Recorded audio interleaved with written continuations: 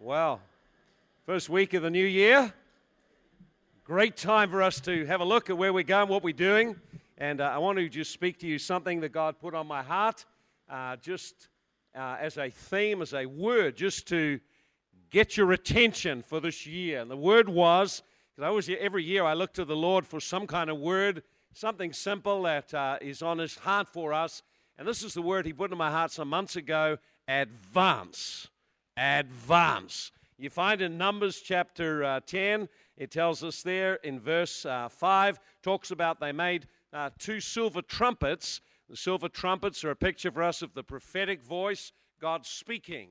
And in the Old Testament, the people of God were led by the Holy Spirit. They were led literally by a visible, tangible cloud by day, a pillar of fire by night. They were led. So sometimes they would camp in an area, sometimes 2 days, sometimes 2 weeks, sometimes longer, and then the cloud would lift up, and it was evident that God was wanting them to move. And when the time came when the cloud began to move, then they took out these two trumpets, and the trumpets were used to activate the people of God. And so it says in verse 5, it says, when you sound the advance. And what they used to do was they had different sounds for different activities. If they wanted to call leaders together, they had one sound for that. If they wanted the people of God to advance, they had another sound for that. If they wanted the people of God to go to war, verse 9, when you go to war against your enemy, you'll sound an alarm. So there were different sounds. So this particular one was the sound advance. In other words, pick up and pull up your stakes, pack up your tent, begin to move forward from the position you're currently occupying. And I felt the Lord put on my heart for this year, for every one of us, individually and corporately, that God is saying advance. Advance means a number of things. That it means no passivity. You can't be passive if you're going to advance. It means no settling down. It means no going back. It means no standing still. If we are going to advance, we're not going to stand still. So you can't occupy the same piece of ground you occupied last year. If you're going to advance in any area of your life, you must make a decision to let go of old things and places you've camped and make a decision to move forward and take new ground. And so there are three things really that this word advance means. And every one of these are things to think about for our lives this year. Number one, it means to make progress forward. To make progress forward. So this year, God wants every one of us to make progress in our lives. Don't stay where you are. Don't stay in the same problems. Don't stay in the same limitations. It's time to make progress. Progress means the end of the year, you look back and you can see changes have been made. You can see you made progress with your finance, progress in your spiritual life, progress in your relationships, progress and influence with others. So the first meaning is to progress forward, increase. Second one is to promote or raise you to a higher rank. Now, I like that one. That's a good one. To lift you up. So to advance someone is to lift them to a higher level. God wants to lift us to a different level of operating spiritually. Wants to lift your faith level up so you're able to walk in the Spirit and function in ways you haven't functioned before. That won't just happen by accident. It'll happen if you intentionally plan and then start to do some things this year you didn't do last year. And thirdly, it means to move actively against entrenched enemy positions. Well, that one, there's a good one. To move actively against entrenched enemy positions. Many people who'd be sitting here today, and possibly in some respects corporately, there will be experiencing resistance that stops you moving forward, and behind that resistance are unseen spiritual forces. Sometimes, and perhaps you've looked over your life, you see you seem to be in the same cycle and you can't seem to break out of it. There are patterns behind that, and there are spiritual forces resisting you. So to advance means to make progress. To advance means come up to a different level of functioning. To advance means that you begin to be aggressive in assaulting the enemy who has stolen from you And if you need to break through in areas of your life, you're assaulting demons which hinder you. And if you're free in those areas of your life, now you're looking at spiritual warfare to bring others into blessing. During this year, I'll be sharing with you about the apostolic mandate to the church, about our metron, the areas God has given us to invade and to begin to influence. We'll look about the areas of authority and spiritual authority and what you do to bring about a movement of the Holy Spirit in your workplace, in your family, in the environment around you. So we want to advance. There'll be no advance unless you make a decision and put in the effort. So we can't remain passive. We can't remain passive. So the first thing then in advancing is we must break out of passivity. We shared something on that last week, but let me just add a little bit to it this time. I want to add a couple of things to get you thinking, because I've had that sitting on my mind thinking about how passive many people are. And there's a spirit of passivity is over the Western church. Much of the Western church is extremely passive. You go into a meeting, there's very little energy, very little life, very little vitality of the Holy Spirit. You look at many Christians, and they're obviously, there's no energy, vitality around them. Something is missing. And part of the problem is a spirit of passivity is sat on them. When a spirit of passivity gets on a person, they become passive. They shut down. Not vital and vibrant and alive. They become lethargic. Prayer life diminishes. They become unresponsive to things around them, unresponsive to the Holy Spirit. They tend to yield to whatever happens and give into it when they should be standing up and pushing against it. And perhaps there's some things in your life and you've just rolled over and let it roll over you instead of standing up and saying, this isn't God's plan, this isn't what God wants for me, I need to do something to push against it. So it's never something, passivity is something that robs us of the blessings God has intended to us. It means to not participate. So we can pray all you like, but at the end God requires that you participate in the answer, because He has called every one of us to be His representatives in the earth. Nothing's going to happen unless we do something. You got to realize that. You say, well, why doesn't God do this? Why doesn't God do that? God's saying, I put you in charge. Why aren't you doing something? Why aren't you taking the initiative? Why aren't you stepping up and believing and stretching your faith? Why aren't you praying? Why aren't you fasting? Why aren't you using the weapons of warfare? Why aren't you using what I've given you to access the realm of God so you can bring changes around you? Why are you not doing this? Why are you letting your friends go to hell and you're not contending? You've given up because it seems too hard. So this is what heaven is saying to advance. Sound an alarm, begin to advance, move from how we've lived in the last year, move to another level. So a spirit of passivity is very closely connected to a religious spirit. Religious spirit is a spirit that sits on people, so they have a form of godliness or a form of Christianity, but there's no presence of God and no power. No presence of God, no power. What we should be concerned about in our lives is the presence of God. Touching and accessing His presence, experience His presence, carrying His presence, being able to know how to release His presence. Moses said the thing that will make us different is the presence of God in our life. There's a lot of good people in our community. A lot of people good lives, and they live better lives than many Christians. But that doesn't mean they're going to heaven, doesn't mean they're right with God. What makes us different is having the presence of God in our life, flowing through our life, the anointing upon our life, having an impact. When Jesus said these signs follow those who believe, in my name they'll cast out demons, in my name they'll heal the sick, He had in mind every believer operating in the Spirit, operating to touch the lives of those around them with presence and power. Why is it not happening? Could it be that passivity has caused people to shut down? And we need to stand against it, push against it, and say, in this year, I will extend my faith. When the Bible says the manifestation of the Spirit of God is given to every man, the operating of the gifts is given to every person so they can be a builder and advancer of the kingdom of God. If you're not operating in the gifts of the Spirit, why not? Is it because you just don't know? Come to a training seminar and learn. Then you'll obey the command, which says the Spirit tells us to desire spiritual gifts. Or is it because we've become passive and shut down and no longer stirred up in faith to believe for God to move and do things? Well, think about that.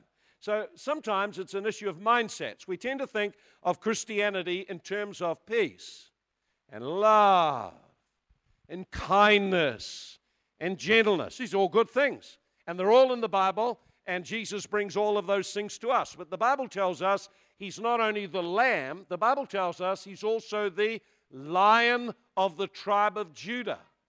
And when you only take one aspect of what Jesus is like, you only take the gentleness, the love, the kindness, the forgiveness, the compassion. If you only take those aspects and don't flip the coin and see there's another aspect to Him, you have another Jesus.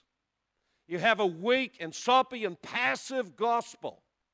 Whereas the Bible says the gospel is the power of God to deliver people from demons, to break the hold of sin, to set people free from sicknesses, to give them hope and lift them up. The gospel is power to change people.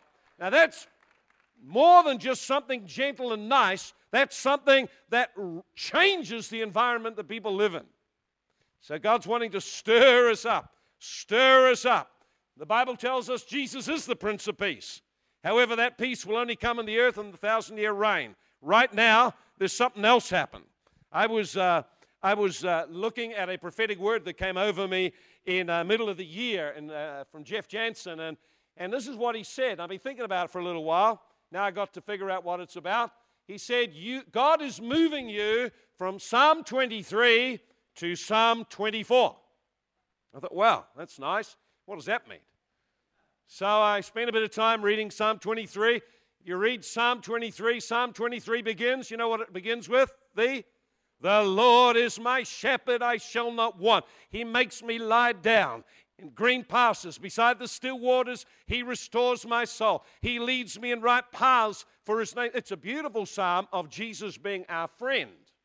So you have to start off with Jesus being your friend. You start off with Him being your friend as you open your heart to Him, begin to love Him and serve Him and develop relationship with Him and learn how to obey Him. You become His friend. But He has in mind that your friendship will become a partnership with Him. If it's a partnership with Him, then you'll begin to take on His concern, His desires, His missions. You'll begin to represent Him in the earth. And so when you move from Psalm 23 to Psalm 24, you move from, in Psalm 23, the Lord is my shepherd. The love, the compassion, provision, all the blessings of God. You move into Psalm 24, it says, lift up you head, O you gates, and be lifted up your everlasting doors, and the King of glory will come in. So now we're talking about the glory, the nature, the manifest presence and power of God. Who is this King of glory? Why, the Lord mighty in battle. The Lord of hosts is His name. Aha. So in moving from Psalm 23 to Psalm 24, God is wanting to shift out of a mentality and out of an experience of Jesus being our shepherd friend and moving forward or going on or advancing, so we begin to take on His lion type nature and begin to start to advance His purpose, His cause in our city and area. It's moving from being gentle and receiving to being assertive and believing and bringing changes in the environment around us. Hallelujah. You're all quiet about that. See, the nature of Jesus, He is a warrior king. In Revelations 5, verse 5, it's called, He's identified in Revelations chapter 5 and verse 5, He's represented as the Lion of the tribe of Judah. Hey? He's not represented as a lamb. When He comes back, He's not come back as a Lamb of God. He comes back more than that. He comes back as the Lion of the tribe of Judah.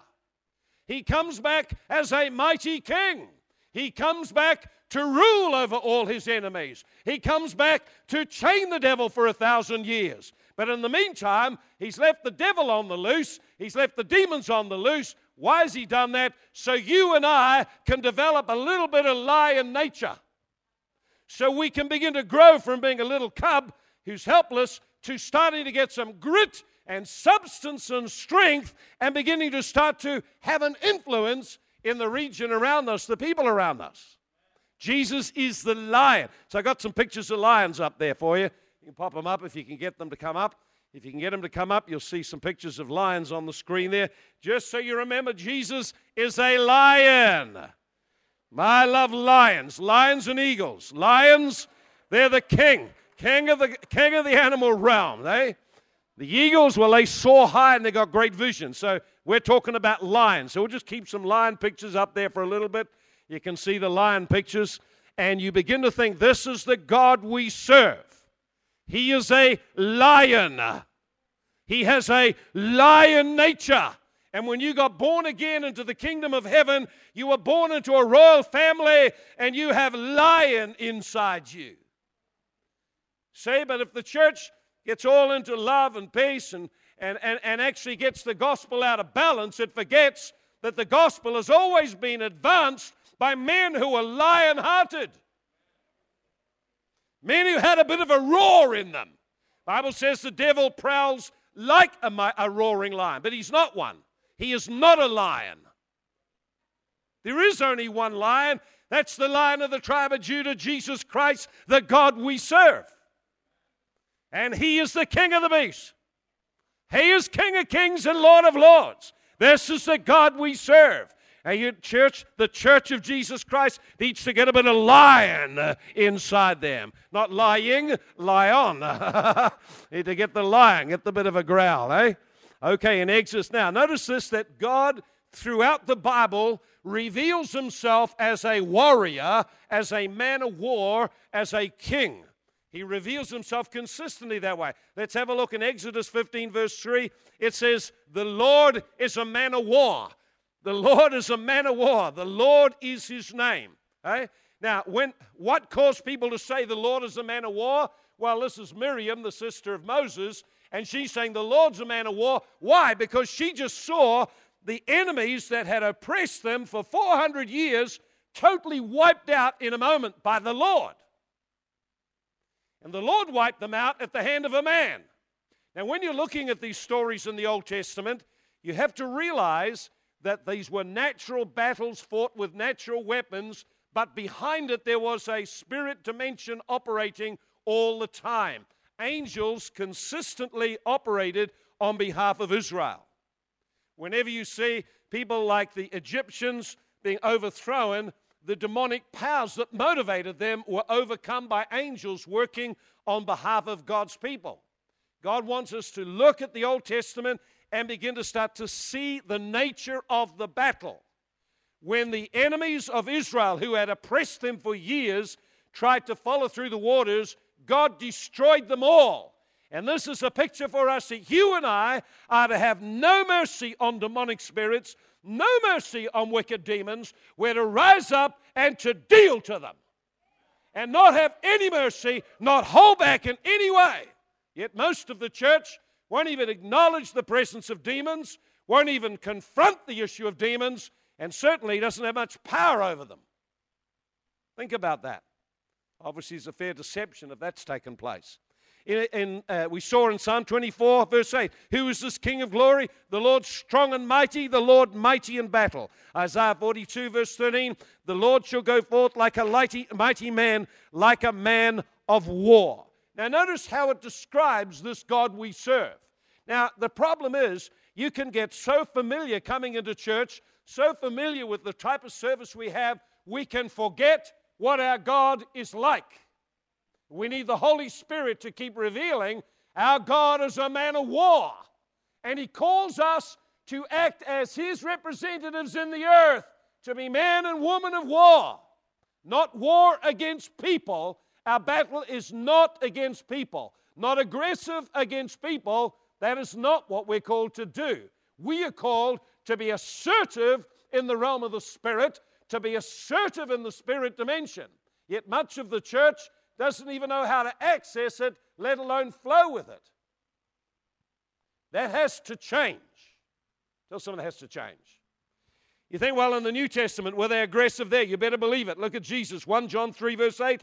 For this purpose was the Son of God manifested, that He might destroy the works of the devil. So when Jesus came into the earth, this is what His purpose was, to destroy something and to reveal and replace it with something else. He wanted to destroy the power the devil had over people, wanted to destroy the grip and fear of sickness and death, wanted to destroy the grip of poverty, wanted to destroy the grip of oppression caused by demonic powers and sin. He came to destroy it. He came aggressively to confront the root cause of the problem and deal to it. Destroy the works of the devil and then replace it with the kingdom of heaven. Replace it with the realm of God's love and peace and joy. But you can't bring those things in unless you don't deal with the issues that are there first of all. It's wonderful, isn't it, eh? In Luke 4, verse 38, Jesus confronted aggressively demonic spirits. He shut them up and told them where to go. There was an aggression in his spirit against the demonic realm. Jesus represents for us, he tells us and reveals what the heart of the Father is. The heart of the Father is totally against demons, but he has entrusted to us the responsibility to aggressively confront them and to advance the kingdom of heaven. You've got to get a bit of grit in you, get a bit of lion. In Revelations 19, verse 11, now out of his mouth goes a sharp sword that he should strike the nations. So Jesus will reveal himself as a mighty soldier on a white horse with a sharp sword going out of his mouth, meaning he uses words to initiate angelic powers to do his will. Christians need to learn how to use words that disturb and shake the spirit world, remove demons, and initiate angels to begin to act on our behalf. Throughout the Bible, God always required men to step up and speak before the angelic realm began to operate and flow on their behalf. You are authorized as God's representative to speak words to change environments. If you want to change the environment around you, firstly learn to speak into it and take dominion over its spiritual atmosphere and control. Then learn how to go in and do things that bring change and influence into it. So Jesus is a lion, huh? He was anointed with the Spirit of God. See, something that we often forget is that when Jesus left heaven, he left all the glory of heaven. When he came to earth, he depended on someone to empower him. So what empowered him to do what he did on the earth? The anointing of the Holy Ghost and a life passionately committed to the cause of the Father. The Holy Spirit works best on people passionately committed to the cause of Jesus Christ. Is there not a cause? Is there not a reason we should commit our lives to do something significant and worthwhile? In our community, is there not such a need for someone to step up that you would arise inside and say, Lord, here am I, send me? If you're the only Christian in somebody or community, you are the one God sent there. It's time to get a mentality, I have been sent to make a difference. I need to learn how to walk with God and bring Him in here and make a difference. We'll show those things through the year. How to do it. But knowing how to do it and then doing it are different things.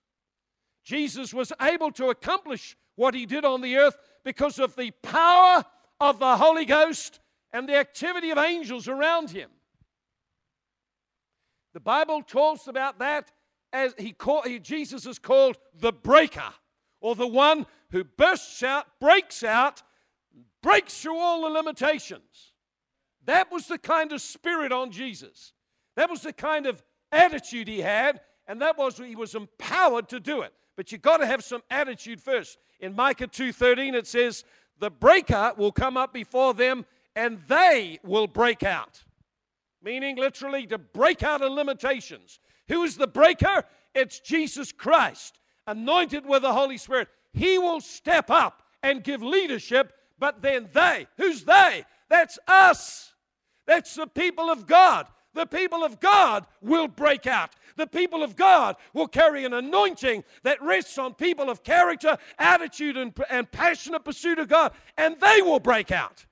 You need to break out in the school. You need to break out in the community. We need to break out. We need to break out of where the world wants to confine the church and where the way we've perhaps lived and operated in the past has confined us. We need to break those limitations.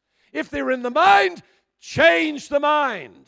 If they're in the patterns and habits, change them. Whatever it is, that anointing, the Holy Ghost directs us and then empowers us to break out. Break out. Break out. It's another word for advancing. There's usually no advance unless you break out of what you've currently accepted as the normal. Isn't that true? To break out of what you've accepted as being normal.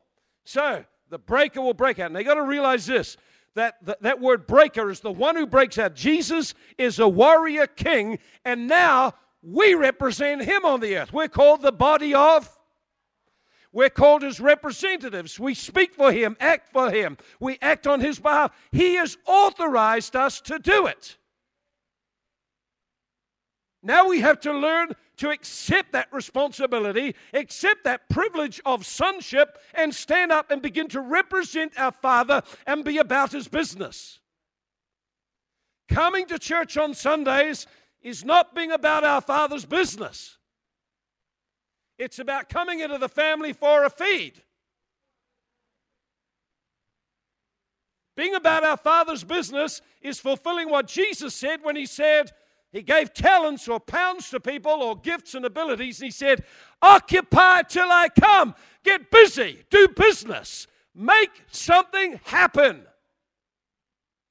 Wherever we go, we're called to make something happen. We're called to break out, to be the head, not the tail, to step up and step out. You say, well, I'm not that kind of personality. Well, there's a lion in you can do it.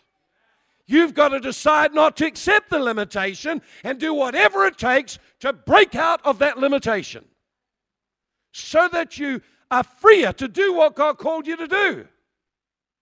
Oh, glory to God. Hear amen today. Amen. See, we're in a royal family, and our royal family is a warrior family. And I've read the end of the book. He comes forth on a white horse, and he cleans them all up, and we rule over the whole thing.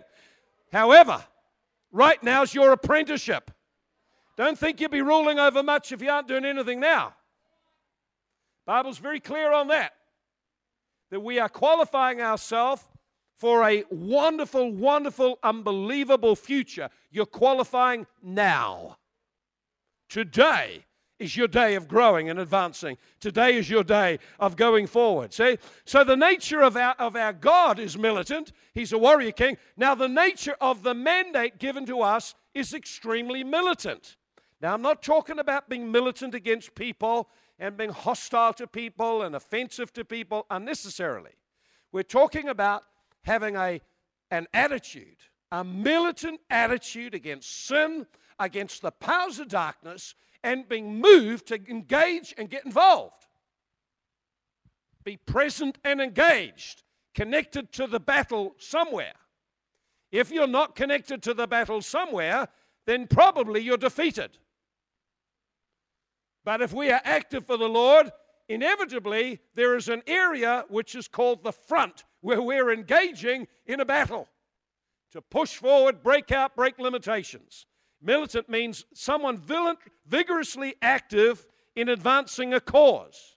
So when we talk about people being militant, there's sort of something in the Christian culture that shrinks from militant Christianity. Okay? Anyone who becomes a little militant, we say they're extreme fundamentalists. And give them a label and step back from them so we can excuse a weak, compromised life. Come on, think about it.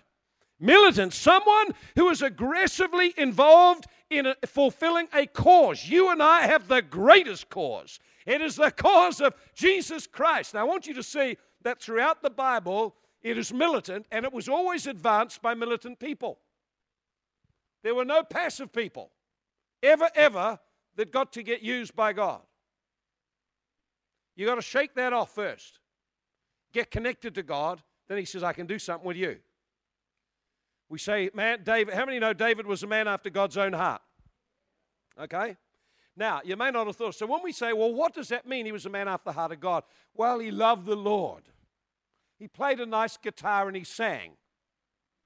And, you know, he just worshiped the Lord and loved to be in the presence of the Lord. He was a man after the heart of God.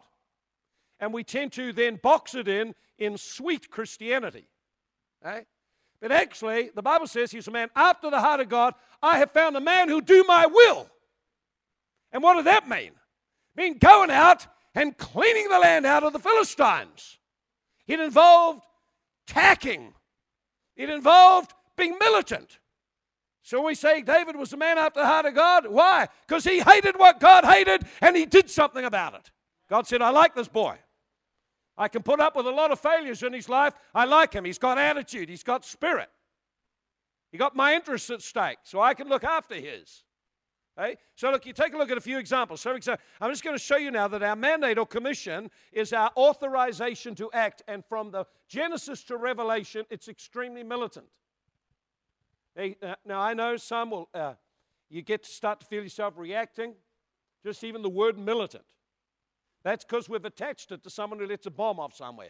Well, believe it, you and I are called to go and set a Holy Ghost bomb off and absolutely do a miracle in the marketplace. You'll be surprised how it'll upset people. You'll be surprised. Jesus did miracles. They hate him, want to kill him. He raised a man from the dead. They want to kill him and the guy they raised. People don't always like miracles. But God loves them. Loves those who do them too. That's part of what we're called to do. In the Old Testament, Genesis 1:28. Now notice this. We're looking at the nature. The nature. The nature means what this is like, the true core of it. Now notice the nature of the original mandate. Genesis 1:28. God spoke to Adam, be fruitful, multiply, subdue, and have dominion. Subdue means you apply a superior force against an enemy and you bow him down and make him yield. That's what that means. That was the original mandate. So who's he talking about? Well, he's not talking about beating up people. In fact, Jesus expressly forbade to have dominion over people. He said that's not the kingdom of God. That's the kingdom of the world. It's about dealing to demonic spirits and the spirit realm that rules over and holds people bound and blinded and in bondage. It means learning how to step up into the realm of the spirit and bring from heaven into the earth answers to problems. Reshaping what's around you by the word and spirit of God. Oh, that's glorious, isn't it, eh? Hey? So we have no mandate to conquer people or dominate them. We have a mandate to deal to the spirit realm. And the Old Testament is full of examples of people who got the message. Now, when you read the book of Heroes of Faith, you find they were all fighters.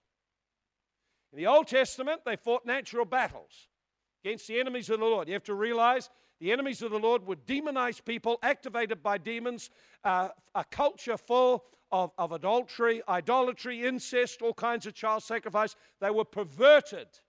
And there was no remedy of the blood of Jesus Christ to deliver them. All that was available was judgment. Now, in this season, in this part of the church age, there's the blood of Jesus Christ to forgive people, to heal people, to set people free.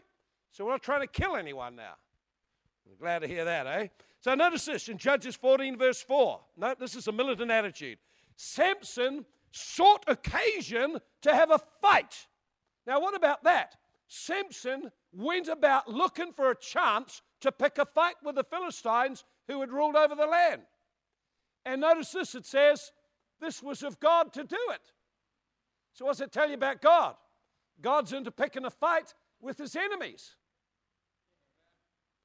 And he likes people who join in with him and pick a fight with his enemies.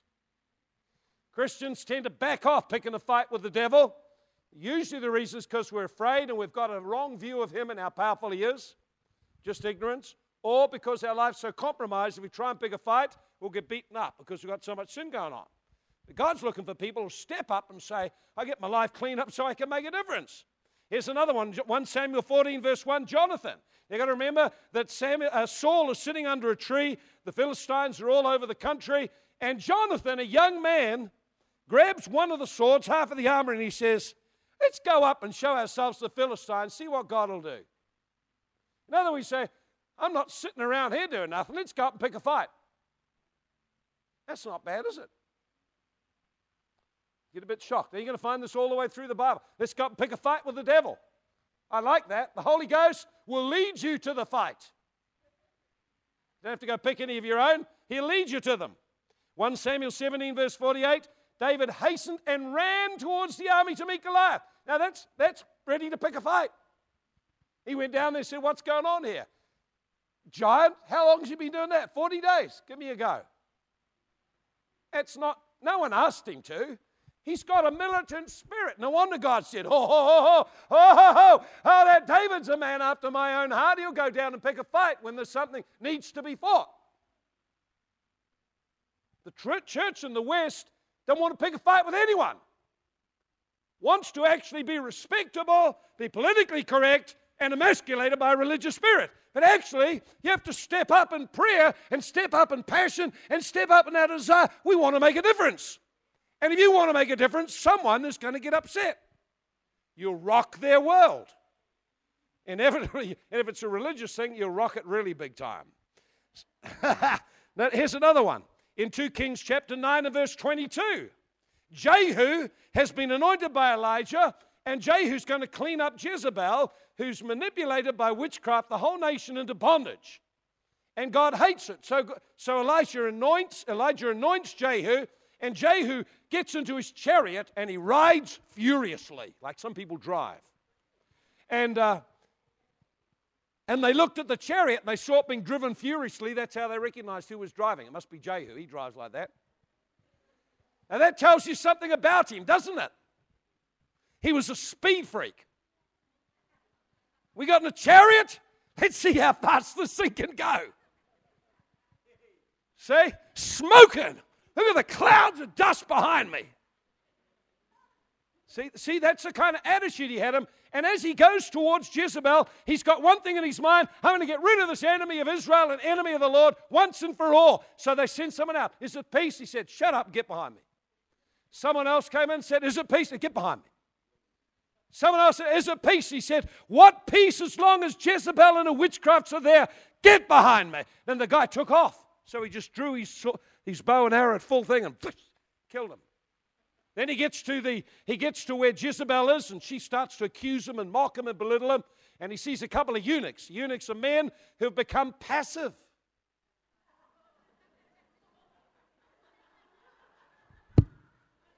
Passive. No interest in them things anymore. Something's been done to them. Now they've got the fire. And this is the interesting thing. Jehu looked up, and he saw Jezebel and a couple of eunuchs hanging around her. Whenever you get around a spirit of witchcraft, you'll end up a spiritual eunuch with no grunt and energy and effort to do something. Jehu was apostolic, and he spoke, who's going to help me? 2 eunuchs said, okay, count us in. And immediately they just threw her out the window. That was it. It was all over. The passive man rose up and did something that no one had dared to do before because they were challenged by an assertive apostolic spirit on Jehu. That's why you've got to be listening to messages that challenge you to step up. If you just get sweet messages, you'll feel good, you'll stay a eunuch. Spiritually speaking, Okay, let's come on, I better move on and finish this. So that's the Old Testament, a natural battle. Now the New Testament, it's also, the mandate is again still militant. In Matthew chapter 11 and verse 12, Jesus said, the kingdom of heaven suffers violent, the violent are pressing in by force. That word violent means someone who's pushy, assertive, exercises force. So he said to get miracles, to get heaven to come to earth, you've got to have attitude. Can't just pray a little bit, oh, Jesus, if it's your will, you can do that. Hey, that's eunuch stuff. That doesn't do anything. It's eunuch prayers. It's sort of limp. Yeah, there's no energy and life in them. Yeah. Don't get any results. Dead. Please, Jesus. They won't do it. He said the kingdom of heaven suffers violence. In other words, you've got to seize. You've got to see that there's a prize for you, and you press in and take it.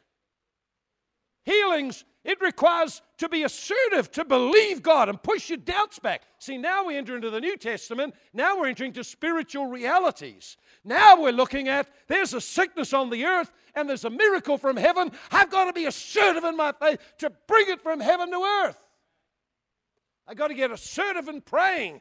Learn how to pray strongly and to build my faith. Luke 10 verse 19. I give you authority to tread on serpents, scorpions, and all the power of the enemy, and nothing shall at any means harm you.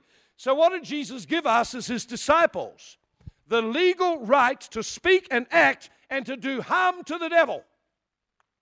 He said, I've authorized you to do it. So you don't have to ask permission anymore. Wherever you find a demon, go beat him up. That's true. Wherever you find one, go beat him up. Tread on him. Tread him underfoot. Serpents and scorpions. Interesting, that's written in the Word of God, isn't that right? If you study the constellations, you'll see there's 2 constellations where they have a picture of someone treading on a scorpion or wrestling with a wild serpent. It's in the heavens and it's in the Word of God. Because it's our destiny to do it. It's what you were born for. If Jesus didn't want you to do it, he wouldn't have given you authority to do it. When he gave you authority, he said, I want you to speak and act on my behalf. I'm not going to do this. I've done my part. I've broken the power of the devil at the cross. And now I've authorized you again to act like Adam was as my legal mouthpiece and representative and to bring order back into the earth. To invade every part of the culture and begin to bring heaven to earth and shift it. That is what we're called to do. Jesus is authorized to do it. He's authorized us to do it. Hey? You all got quiet on this. You all got real quiet. Hey, listen, you can't be passive and win. You can't be passive and win. There's a story in 1 Samuel. I won't go into it, but I just want to finish up. There's a story in 1 Samuel chapter 11. And there's a group of people, Jabesh Gilead, and Nahash the Ammonite comes and surrounds them. Nahash means the serpents. This is a picture of the devil coming in and surrounding you and oppressing you, and you have a bad Monday and you got a bad dog day, and you're oppressed, and you're heavy, there's troubles, there's difficulties, pressures all around. And so they decide, we don't want to fight. So they say, what we'll do is we'll make a deal. Leave us alone. What will it take for you to just leave us alone? And he says, this is what it'll take. If you want me to leave you alone, I'm going to come and I'm going to gouge out your right eye so you can't fight any more battles and you'll be continually in a state of reproach and shame and blasphemy against God. Not bad, is it? The high cost of compromise. See, the right eye, you had a shield up, you looked around it with your right eye. So if you lost your right eye, just stick your head right out like that. Get knocked off real quick. Come on. So what he wanted to do was to stop them being able to fight. The cost of compromise is you can't fight. You have no authority and spiritual power. And the consequence is the devil is able to look. And he's able to go before God and say, look at this. You said you were going to raise him up. You prophesied he was going to do this. She was going to do that. Now look at them, defeated. So much for your heroes. That's what goes on in the spirit world. Every time a Christian falls, the devil comes before God to laugh at the defeat of one of God's heroes. There may be many of God's heroes here today, passive, defeated, and the devil's laughing over you. You stopped fighting a long time ago. This would be a great day to repent, because we can be forgiven of our sins and our failures. And when we're forgiven, then they're removed. There's no record of them. And you and I can step up again, come back into that place near the throne of God, and begin to start to take our rightful place as sons and daughters and begin to move with the Holy Ghost. We can do it. That'll be what you need to do. Let me just finish with this. God's word for us is advance. In Exodus 15, Moses was told by God, he said, hey, listen, we've got mountains on the left, mountains on the right. The enemy's chasing us. There's a sea in front of it. Let's stop and have a prayer meeting. And God said, stop all this praying. Advance. Tell everyone, move forward. But there's a sea there.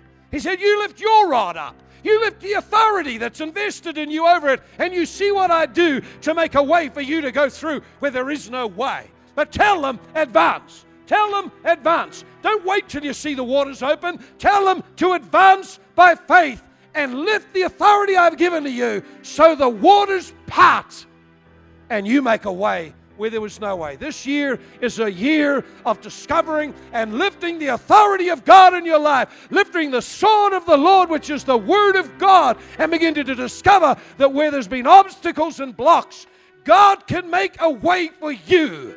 But you have to decide, I will advance. I will lift up my rod, the Word of God, and believe for His power to make a way for me. It's time, church, to do it. That's what I felt God put on my heart for us for this year. It's time for us to advance, advance, advance, advance, advance. In the New Testament, as the church advanced with miracles, signs, and wonders, they said, how come these guys are like that? Where's this boldness come from? And others said, we know where this boldness, we know where this authority, we know where this has come from. They have been with Jesus.